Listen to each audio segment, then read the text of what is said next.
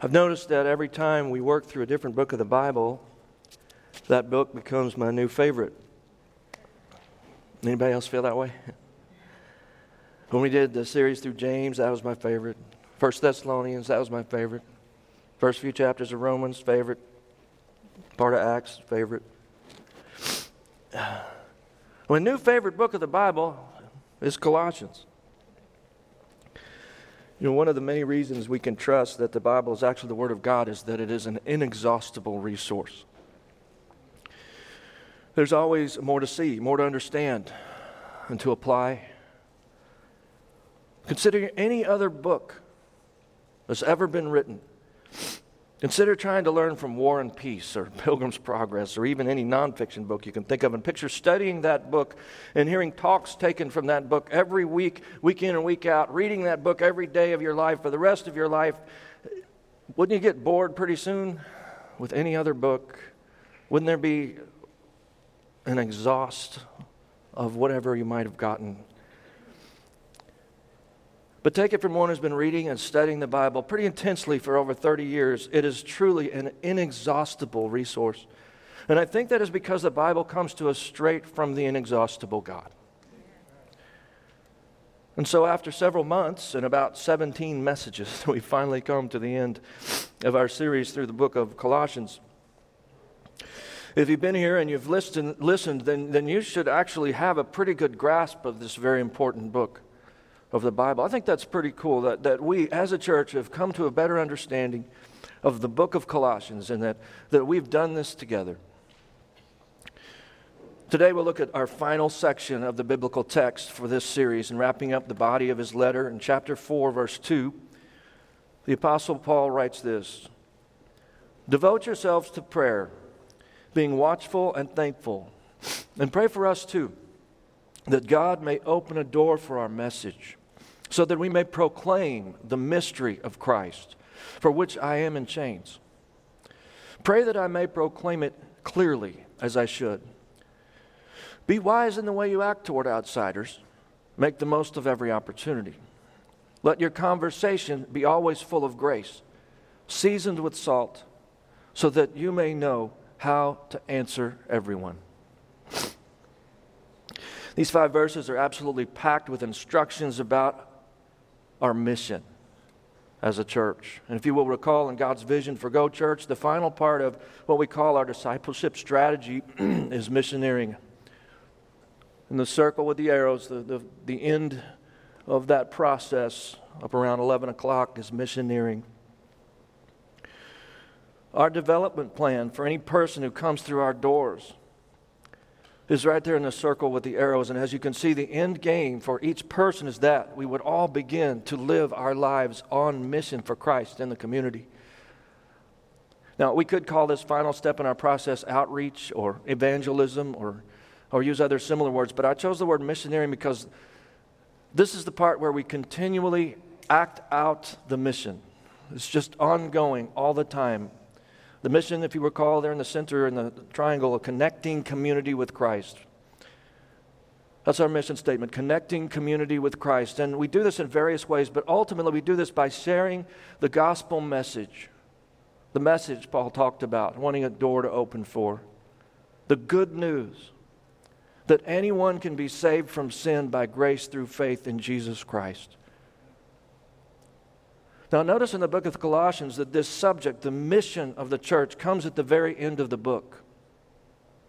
After these verses we'll unpack today, Paul just kind of gives a big, long goodbye from himself and those in his company. I think it's purposeful, either by Paul himself or by God's inspiration, that the mission is discussed at the end.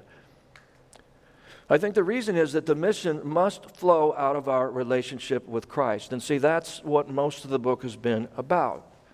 Finding our everything in Christ. Mission flows out of our relationship with Jesus. For the same reason, missionarying is placed at the end of our discipleship strategy.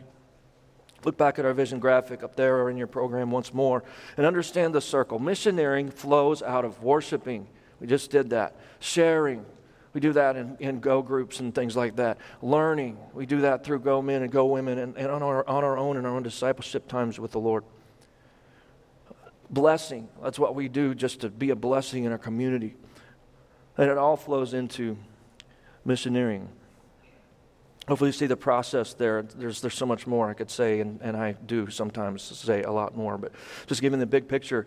Or look outside of the circle, and even a bigger picture, the three phrases. First, we love God, then we love each other in the church, and from out of that love, we love everyone else. See, when love of God and our brothers and sisters in Christ is strong, we have something to share with the world. We have a gift and a good news worth offering when we have love of God and each other in the Church of Jesus Christ. Essentially, all of that is what the book of Colossians has laid out for us. We wind up this series with what in some ways is the end result of finding everything we need as individuals and as a church in Christ.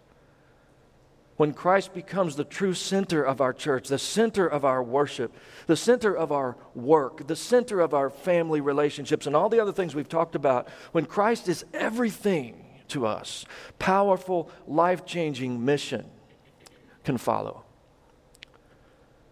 Now let's get into our text in which Paul actually packs 10 principles for mission accomplishment. Some of you are thinking, oh boy, a 10-point sermon. Right, so let's get cracking. 10 principles for missioneering. Number one is this: pray first. As Paul turns a topical corner and begins this passage on the mission, the first thing he calls for is prayer. He says, devote yourselves to prayer, being watchful and thankful, and pray for us too. But as you'll see, Paul is not asking for general or random prayer. He's asking for specific prayer about what I'm calling missioneering. The principle here is that as we think about accomplishing the mission in our community and the world, the very first step must always be prayer. Pray that God opens a door, Paul says in verse 3. We'll talk about open doors in a minute, but right now the point is that we need to be praying before we are going. And here's the reason for that. Hear this. God initiates mission.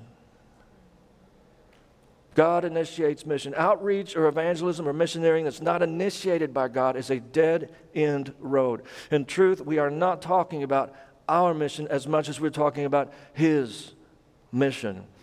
In missioneering, we're simply joining God and His mission. The mission is His, and it is ours inasmuch as we go out to represent Him.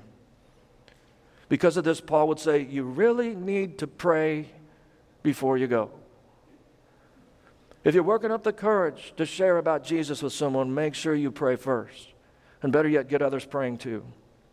Don't forget this important step. Even Paul, likely the greatest evangelist to ever live, asked the Colossian church to pray for his mission efforts, and he asked for devoted prayer.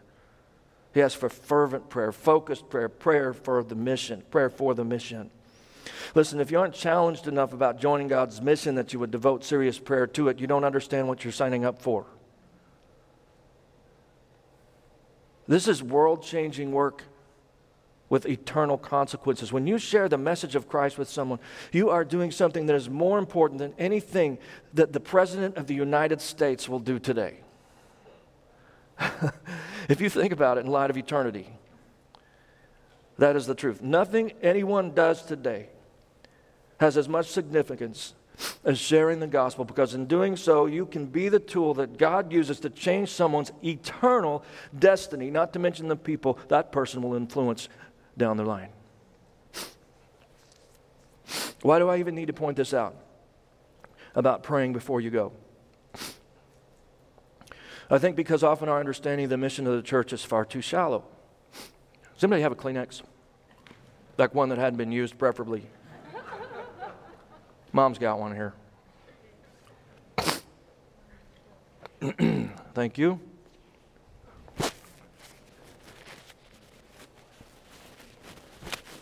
Shortest verse in the Bible. Anybody?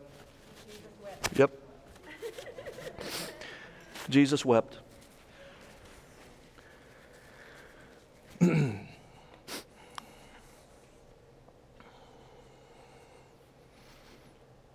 Our understanding of the mission of the church is too shallow if we don't realize we need to be praying. Sometimes it seems we think of our mission kind of like just being nice. or somehow shining a little light in a dark world. That just means being a better person than some are being. For some, it seems the mission is to convince other Christians to get their views straight, or maybe to come to one church instead of some other church.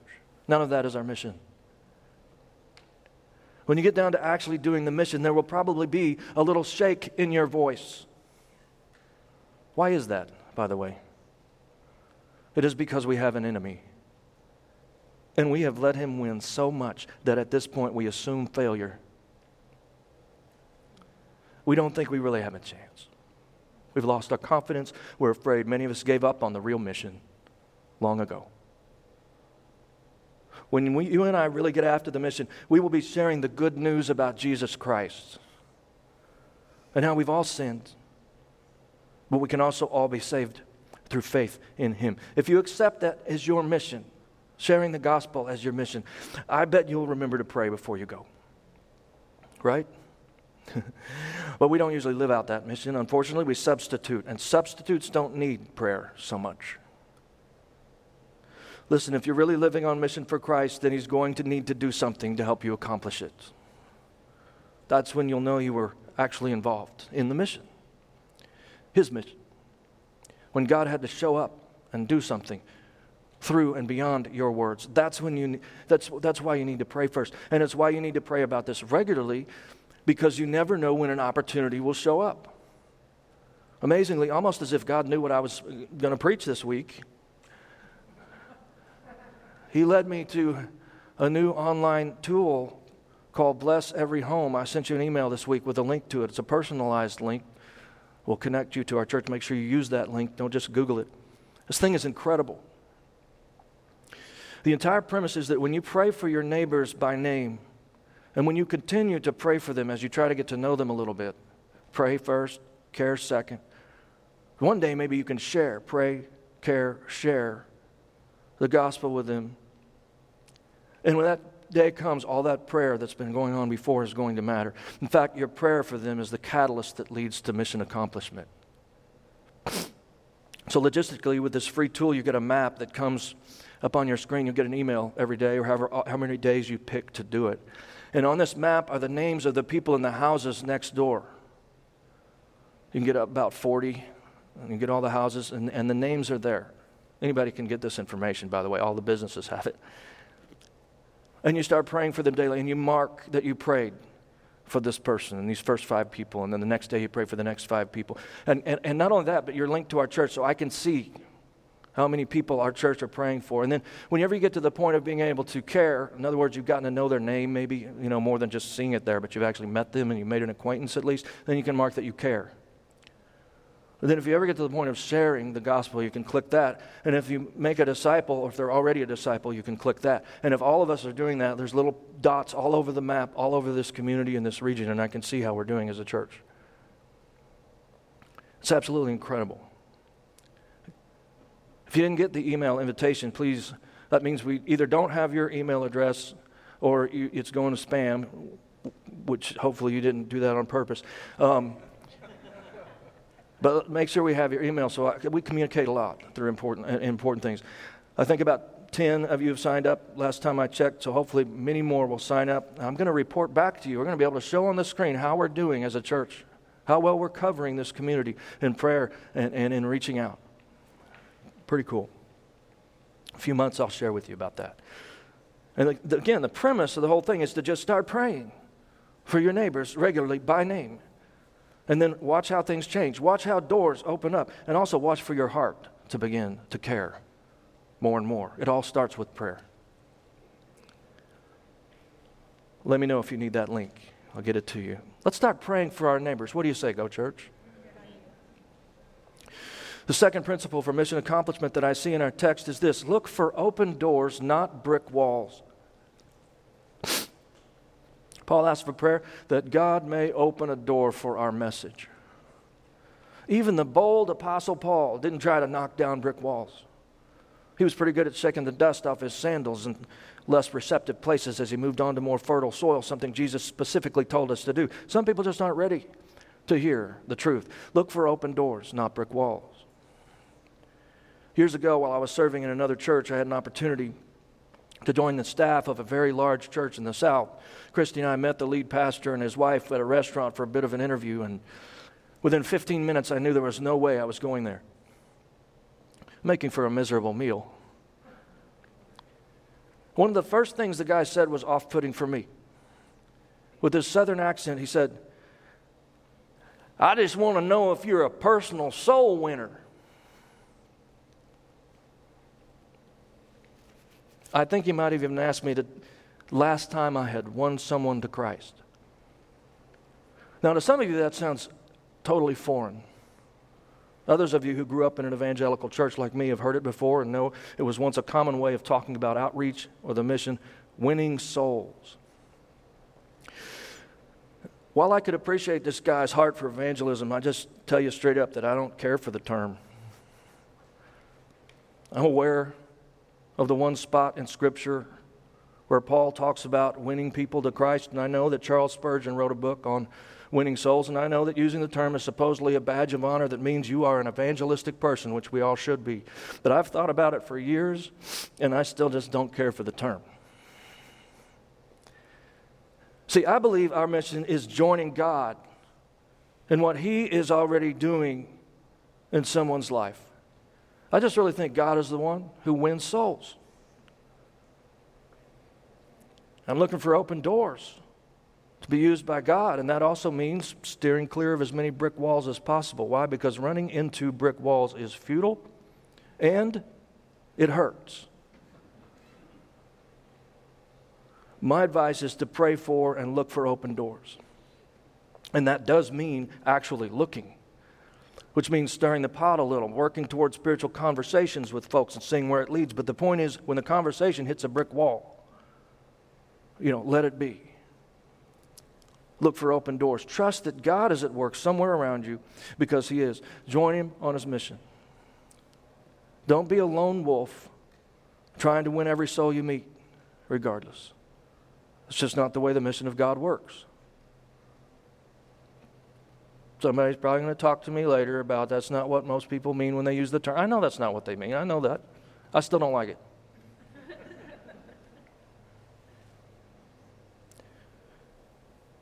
Look for open doors, not brick walls. The third principle is this. Proclaim the mystery of Christ, nothing else. Paul continues, so that we may proclaim the mystery of Christ, for which I am in chains. Now, what is the mystery of Christ? Songwriter Michael Card put it really well in his song called The Mystery. And it goes like this. When the Father longed to show a love He wanted us to know, He sent His only Son and so became a holy embryo. That is the mystery. More than you can see. Give up on your pondering and fall down on your knees. No fiction is fantastic and wild, a mother made by her own child. The hopeless babe who cried was God incarnate and man deified. That is the mystery, more than you can see. Give up on your pondering and fall on your knees. Because the fall did devastate, Creator now must recreate. And so to take our sin was made like us so we could be like Him. That is the mystery, more than you can see. Give up on your pondering and fall down on your knees.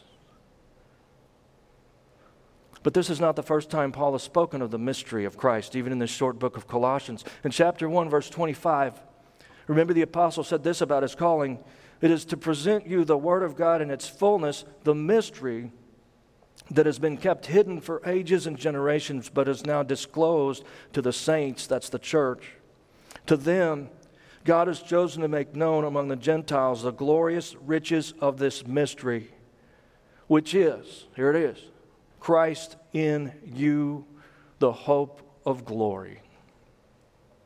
The mystery is this, that Christ can now live inside you and He can bring you the hope of sharing in His glory, the glory of heaven, eternal life.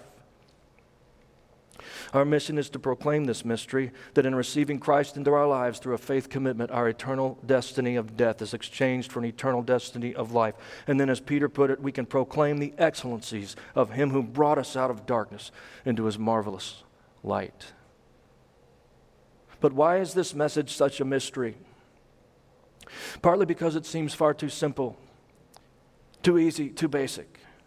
How can we exchange hell for heaven with a simple turning to Jesus?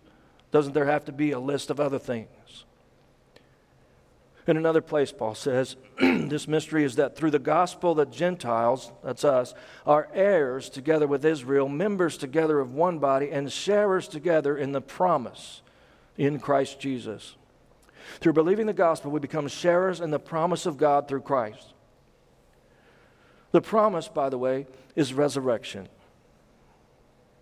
Pretty good promise.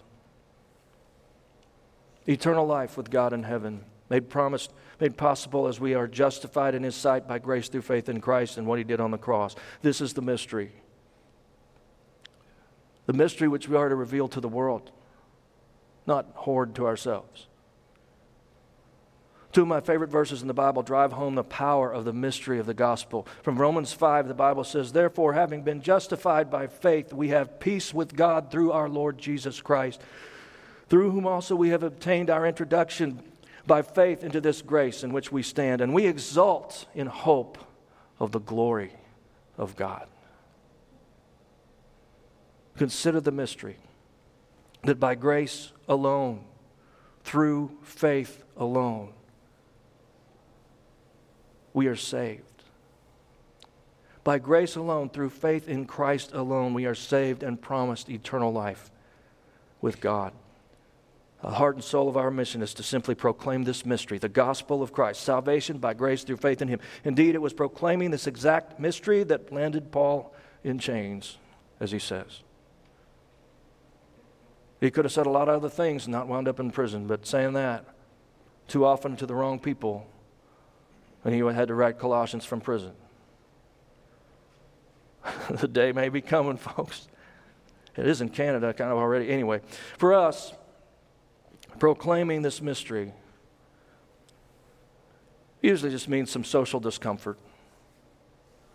That discomfort is probably the main reason many Christians are often found proclaiming just about anything other than the mystery of Christ. Oh, we proclaim stuff. We proclaim plenty. But how much time do we spend proclaiming the mystery of Christ? Listen, church, our mission is to proclaim the good news of Jesus Christ, that anyone can be saved by grace through faith in Him. This is the mystery that we are to proclaim. This is the mission of Go Church. Sharing the gospel of Christ with the world, nothing less. The fourth principle is this: be clear. Paul says, "Pray that I may proclaim it clearly as I should." Many times we are not clear precisely because we skirt the issue of the mystery of Christ. It would seem that we find it easier to talk about anything other than the simple truth of the gospel. Why is it so hard to tell people they can be saved through faith in Jesus Christ? There are many reasons, but regardless, this is to be our message. I wonder how many people in the world would be surprised to know this is the message of the church. Why don't they know? Because we are not clear. We have so many smoke screens. We talk about church. We talk about God. We even talk about what a difference our church has made in our lives. We talk about peace and love and family, and we talk about right and wrong and morality. We talk about anything other than the mystery of salvation in Christ. Ask a modern Christian for their testimony even. And more often than not, you will hear something other than the gospel. Most of us don't even know how to articulate our salvation story so that someone else can get it, that trusting in Jesus is the way to be saved. This must change. We need to learn how to boil it all down and how to be clear. I like to use Romans 6:23 for what's been called one-verse evangelism. You can draw a chasm between a person and God, just do this. You got a person over here and God over here. Show the separation. Then you can use Romans 6:23. And you can put a cross in the middle for the bridge. Romans 6:23 says, "For the wages of sin is death," so that goes on one side. "But the free gift of God is eternal life," that goes on the other side. And then the rest is the bridge through Jesus Christ, our Lord. That's Romans 6:23. You could lead someone to Jesus with that verse alone if that's all you had. You'll also want to explain how gifts need to be received. It's a free gift of God, but gifts need to be received, which helps them realize they have a decision to make. They need to trust in Christ and walk across in response to God's invitation. That's just one example. The point is to get to the point. And to be clear, they need to turn and trust in Jesus.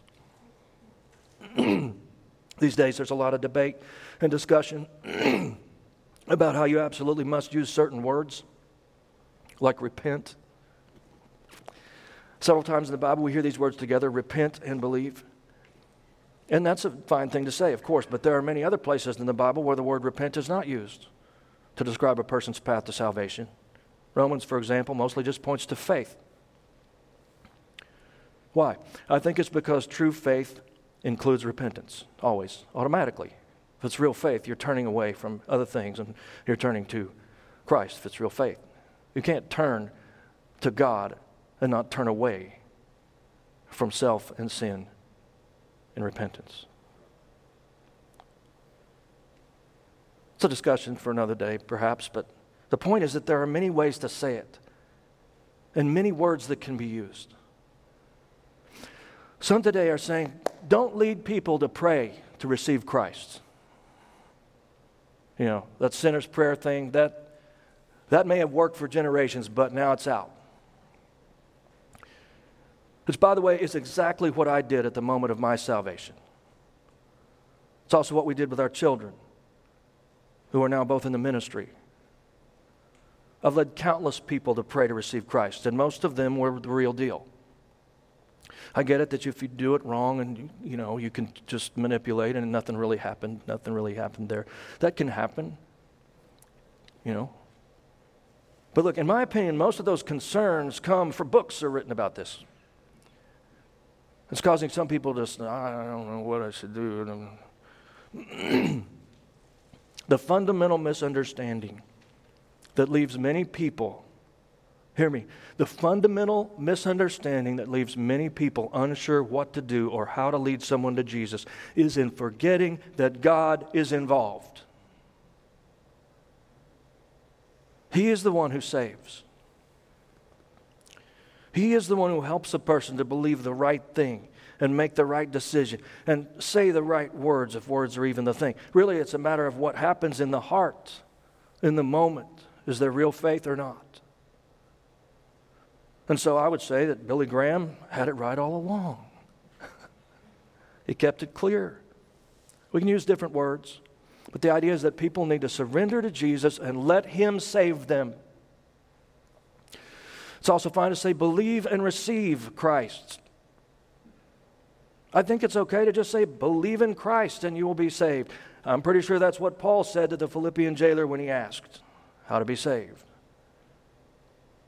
Of course, you'll want to explain a bit more about belief and how it's trust and it's putting your faith in Christ, not just some kind of informational belief. But what I'm saying is that in the moment, the person either actually puts saving faith in Christ, which God is helping them to do, or they don't. Time will tell. My wife's family thought she was saved at age 12, but she believes it really happened at age 17. I was saved when I was 6, and I've never doubted that it was the real deal. Time told the story, and here I am, 40 some odd years later, following Jesus. Our job is to share the mystery of the gospel and help a person either receive it or reject it. The rest is post-salvation stuff, and I think all of us can agree that step one is the most important. So feel free to help someone take that step, would you please? Discipleship or spiritual growth comes after with the help of the indwelling presence of the Holy Spirit. Right now, the point is to keep the message simple. Keep it clear. Jesus indicated that childlike faith is what's needed. It isn't about understanding everything perfectly or having the right words, but it's simply about surrendering to Jesus. The person you're sharing with only needs to understand that they have a sin problem with God, and they need to put their faith in His solution, which is Christ on the cross and Christ's resurrection. They need to decide to turn away from their sinful position before God and to receive in exchange His grace and forgiveness by faith in Christ. We need to be clear. They simply need to turn to Jesus to be saved. The fifth missionarying principle is this: act wisely for the watchers. Paul continues, be wise in the way you act toward outsiders. This is so important. I think in wise here, it's not just all about how we live or like living a good life and stuff, but there's something about the mission in that. Thinking about it. How is this going to help them come to the point of accepting Christ? Act wisely. Think about what you're doing. Be strategic. Wisely for the watchers, the outsiders, those who are not saved but are interested. How do we know they're interested? Because they're watching. We wouldn't need to be wise if they weren't watching. They're listening to you, they're watching. More than you know. There are ways to share the gospel that are wise. And then there are ways that are obnoxious. Think about what is effective, not what makes you feel like you've checked a box. My experience is that if you live like Jesus and vocally apply Scripture to real life situations in small doses, people will start asking you questions. Often you won't even need to initiate a gospel conversation because they will ask what you believe, and then you can tell them. If you're prayed up and ready and watching for it.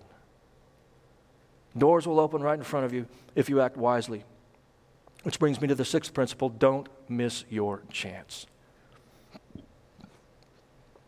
Paul says he wants to make the most of every opportunity. We need to stay ready. We need to be willing to stop what we're doing and engage when we get a chance. We need to put spiritual conversations at the top of our priority list. We need to make the most of every opportunity. This may be the only chance you get to talk with that person about the most important thing. Don't miss it. There's a Casting Crowns song that every person who wants to live on mission for Christ ought to listen to every now and then. It's called Here I Go Again. I used to sing it often. I highly encourage you to check it out. Here I Go Again by Casting Crowns. It's about how we never seem to get around to Jesus when we're talking with potentially unsaved friends. And the thing is that we don't know how much time is left. We talk about the rain and other things that won't live past today instead of sharing words of life. When will we care enough to make the most of our opportunity to share the gospel with people we love? And that leads me to the seventh principle, which is one of the most important concepts that I hope you can remember from this message. Number 7, missioneering is a conversation. Paul calls it a conversation in verse 6. Let your conversation, and then he goes on to talk about it. Another way to say this is that our mission is relational. It may seem like evangelism is supposed to be one-sided communication, but I just want to straighten that out right now and explain that the point where you share the gospel ought to be flowing from a conversation. And you've been doing quite a bit of listening. And maybe they're like, I just believe, good people go to heaven. And you've listened, and now you're like, well, here's what I believe from the Bible. And this is something that may go on for a while, maybe even over the years, because conversations take however long they take. Church family, a bumper sticker is not a conversation.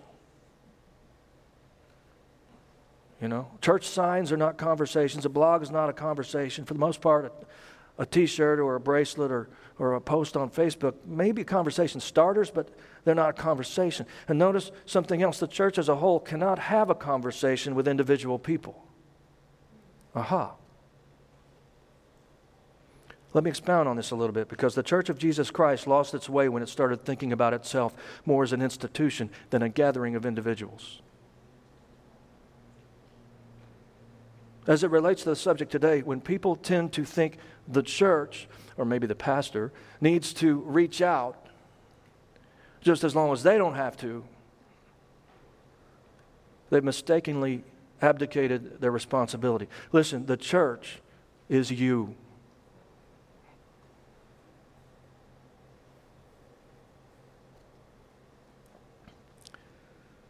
And so you're the one who's called to follow Jesus on his mission in the world. Periodically, some other pastor or church leader, or even someone who is considering attending our church, will ask, what is your church doing for evangelism or outreach? And I do admire the heart of that question. They know that the mission should be high priority for any New Testament church. But I want to reply with this. Well, you'll have to ask our people. The church is the people.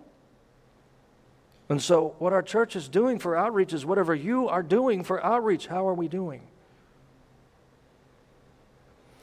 Now, does this church ever try to program for mission accomplishment on a corporate level? Yes, we do. We have more plans for the future, like a training class for how to share your faith, a more intentional follow-up team, and other things. But I want to tell you something. None of the things that we do from the top down as a church will really get the job done. While some of those things can help, outreach programs and plans are not how the mission gets done.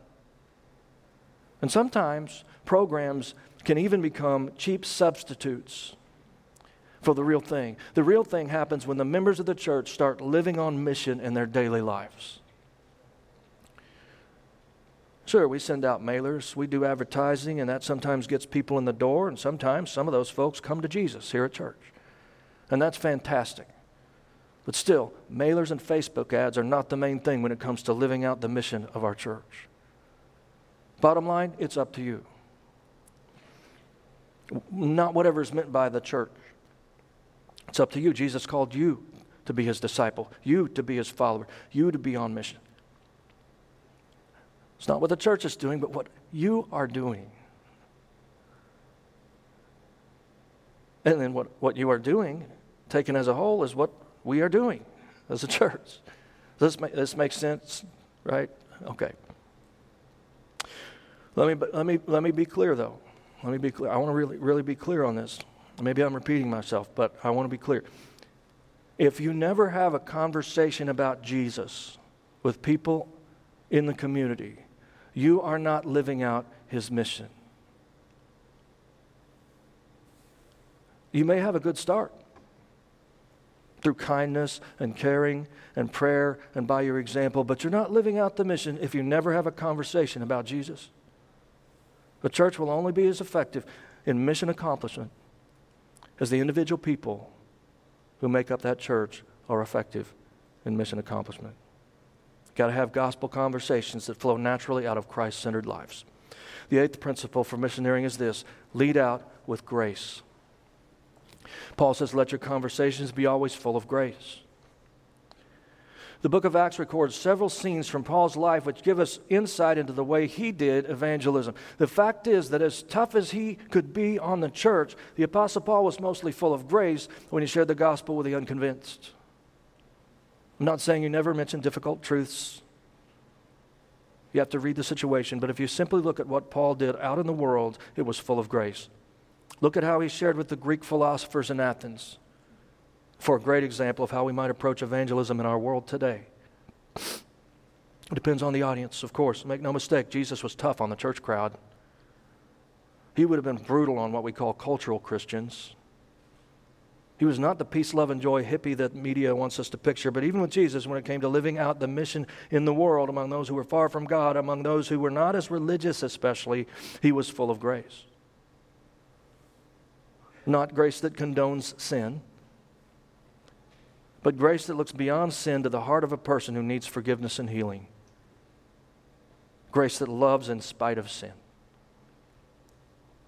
We talked earlier about the mystery of Christ. Well, the mystery of mysteries is grace. And as one person I was able to lead to the Lord said to me, so this grace has no strings attached? To which I said, yep. That's the mystery of it. Come just as you are. Receive forgiveness in Christ. And God will walk you through the journey to become more like Christ from that point forward. You don't have to get it straight first. He will help you do that after. When you're on mission for Jesus, lead with grace. Jesus didn't die for nothing, folks. He died for your sin. The ninth principle for missioneering is this: use salt. Paul says, let your conversation be always seasoned with salt. Obviously, this is a metaphor, so we have to consider what Paul meant by it. In the text, the salt is coupled with grace. So I tend to think of it as the other side of the coin. What do we mean when we say that a person is salty or their conversation was salty? I think it has something to do with substance and flavor, and basically that we are actually saying something worth saying. It means we don't water it down. It means there's still an edge to it. It still means something profound and challenging. Let me put it this way. If you wind up saying only words that could have been heard on a television sitcom, you did not share the gospel. If you talk about being a good person, or going to church, or being religious, or a better way of life, or even just believing in God, then you missed the point and did not share the gospel, which again is about turning to Christ to be saved from sin. The kind of belief Jesus asked for is a fully committed kind of belief. While you don't have to change beforehand, you do need to know that you're signing up to be changed. Paul says, lead with grace, but whatever you do, don't leave out the salt. Tenthly. Is that a word? I don't know, but I just always wanted to say it. Don't have very many opportunities. So tenthly, have some answers. Have some answers. Our text says, so that you may know how to answer everyone. The point is that if you don't have some answers to the questions unbelievers are asking, you may benefit from a bit more preparation. Remember what I said about how all the rest of what we do as a church leads up to this. Part of why you need a church family and all that the church does is to get ready for the mission. Beyond that, in this day and age, it wouldn't hurt to read a few books on what we call apologetics. Hopefully you do realize there are whole libraries of books refuting the lies of this current age. If you want to be smart, read books. If you want to be wise, read the right books.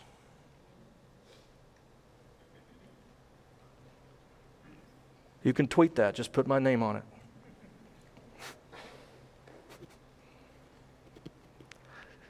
If you have not been initiated into apologetics at all, meaning you've never read anything that makes a rational case for our belief system, I would recommend starting with Lee Strobel and probably start with a case for faith. Even though the case for Christ was written first, I would start with the case for faith and then maybe the case for Christ. After that, I can give you a whole list if you're interested. If there's a particular area you struggle with, ask me. I'll recommend the best book I've found on it. Apologetics can be very powerful and hopeful. The Bible says always be prepared to give an answer to everyone who asks you to give the reason for the hope that you have, but do this with gentleness and respect. Sometimes the best answer is your own personal story. You know, depends on who you're talking to. Other times you may need to know a little bit more than that. One of the biggest things that's going to come up in these modern times is Darwinian evolutionism, of course. Darwin on Trial, best book on that, by Philip Johnson. You ought to know some key facts to be able to explain why you believe in the creationism of the Bible instead. And no, I don't think that both can be true, but that's another subject I'll address another day. Again, Paul says, be ready. Have some answers. You don't have to be an expert any more than the person you're probably talking to is an expert. But if you're at least familiar with some of the great resources that are out there, you'll know where to go to get some answers when you need them. Another great source, by the way, off the top of my head, it's online, gotquestions.org. It's fantastic. You can ask me for that matter. Email me, text me. If I don't know, I'll send you to the right resource. Having made this point about having some answers, I don't want you to wait to enter the conversation until you have more answers. That's a never-ending situation.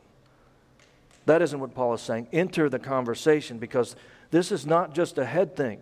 If you know Christ, He's in you, remember? And as he said, do not worry beforehand about what to say.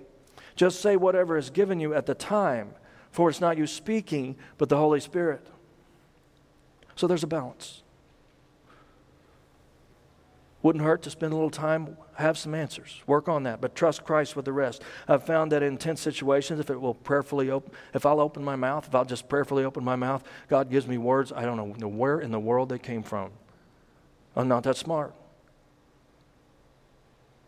It's an exercise of faith. It's a really powerful exercise of faith. When it happens, it just grows your faith in God. It's like, wow, you really are there. It's an exercise of faith that you're going to experience if you want to be on mission for Christ in this world. Finally, don't forget the gentleness and respect part, right? And that's super important. But it speaks for itself. Just make sure you practice it in the moment, or you might even wind up working against the mission instead of accomplishing it. No Christians out there are doing that, right? With gentleness and respect, very important. So there are 10 principles for missionarying in Christ. It's a lot of information, which is why I try to encourage people to take notes. Most of our small groups also discuss these things. Use your listening guide throughout the week if it speaks to you. Use it and think about where can I work and what do I need to change. See if there are any of the 10 principles you can learn to apply more in your daily life. This concludes our series through the book of Colossians. Everybody give yourself a pat on the back. Good job, good job. Way to go. You made it. We made it. As I mentioned, we're going to be going through the Sermon on the Mount next. I'm not sure. We may wait a couple Sundays, do some things for Easter and stuff. I'm not sure yet whether we'll start it next week or after Easter. I'm praying about that. But that's coming up. We will have the Lord's Supper the Sunday before Easter, communion. Always do that and think about the cross the Sunday before Easter so that we can properly celebrate the resurrection on Easter. I don't think that's next Sunday though, right? There's like one Sunday and then there's the Sunday before Easter, which is called Palm Sunday, and then Easter, right? This next one is Palm Sunday? Okay then, I just made up my mind. We're going to do we'll do something on the cross this Sunday, and then resurrection Easter Sunday, and then I'll start the How to Have Heaven on Earth sermon series from the Sermon on the Mount. All right. Listen, if you are new here today, please fill out that communication card, and if God's doing anything in your life, you know. If there's been, I often find people will be like, at some point they'll say, you know, I think I need to be baptized, and I'll talk to them. And they'll be like, have you put your faith in Jesus Christ? When did that happen? They're like, maybe about 6 months or a year ago at church. And I'm like, you know, I could have been celebrating for 6 months or a year. Let me know if God does something in your life, okay? And or if you just need to talk through it some more, I'm there. God is at work in our church. He's working. New people are coming. Bound to have some that have never received Christ any given Sunday, have never really done it. I've been reading a book called Cultural Christianity, and it's helped me. I already knew this, but it's really opened my eyes to how many people are in our churches that never really put their faith in Jesus. There's a big evangelism field. We don't just have to go to atheists to find people that need to truly put their trust in Jesus. And so, maybe that's you. Maybe that's you. Talk to me. Mark it on your response card. I'll do a soft contact first. I'll email you first. And we'll see if you want to just email, if you want to meet, or if you want to talk on the phone. I'll let you set the parameters of how you want to communicate. But let me know if God's doing something. If you want to talk about what does this even mean to receive Christ as Savior? And this is what I do. That would make my week to have that kind of email come to me. All right? Let me pray. Father, I do pray for those who maybe you're working on our heart and there's something that needs to change, or there's something, even salvation, that hasn't really happened and needs to happen. Lord, I just pray right now that someone would make that decision. Sometimes we don't know exactly what point it happens. Maybe it's today for someone. Maybe today somebody just wants to say yes to you in their heart right now. They're just kind of burning on the inside. I remember how that feels. We used to come forward to say that. And we would stand there sometimes. People would stand there gripping the back of the pew, afraid to come forward. I'm not asking anybody to come forward today. You're not saved by coming forward. That's a fine way to do it. Not what we're doing right now. I'm just asking you right now, in your heart, would you put your trust in Jesus Christ today? Is today the day? Step across the line of faith and say, I'm in. I want to follow Jesus. Take my life. I need you. I hope there's somebody doing that right now. It's not a complicated prayer. It's a moment of faith, and Jesus does the rest. He comes into your life, starts to change you. Please let us know. I'd love to talk to you about what this means and next steps. You can do that simply on a communication card. Just think, we're not asking you to walk forward, just asking you to check a box. How easy is that? Do that and let me know so I can talk to you about it. We'll go from there. Baptism is really the way you make it public, and I'll explain that. Lord, thank you for all you're doing. Continue to work in our lives. We love you. Thank you for the cross. In Jesus' name, amen.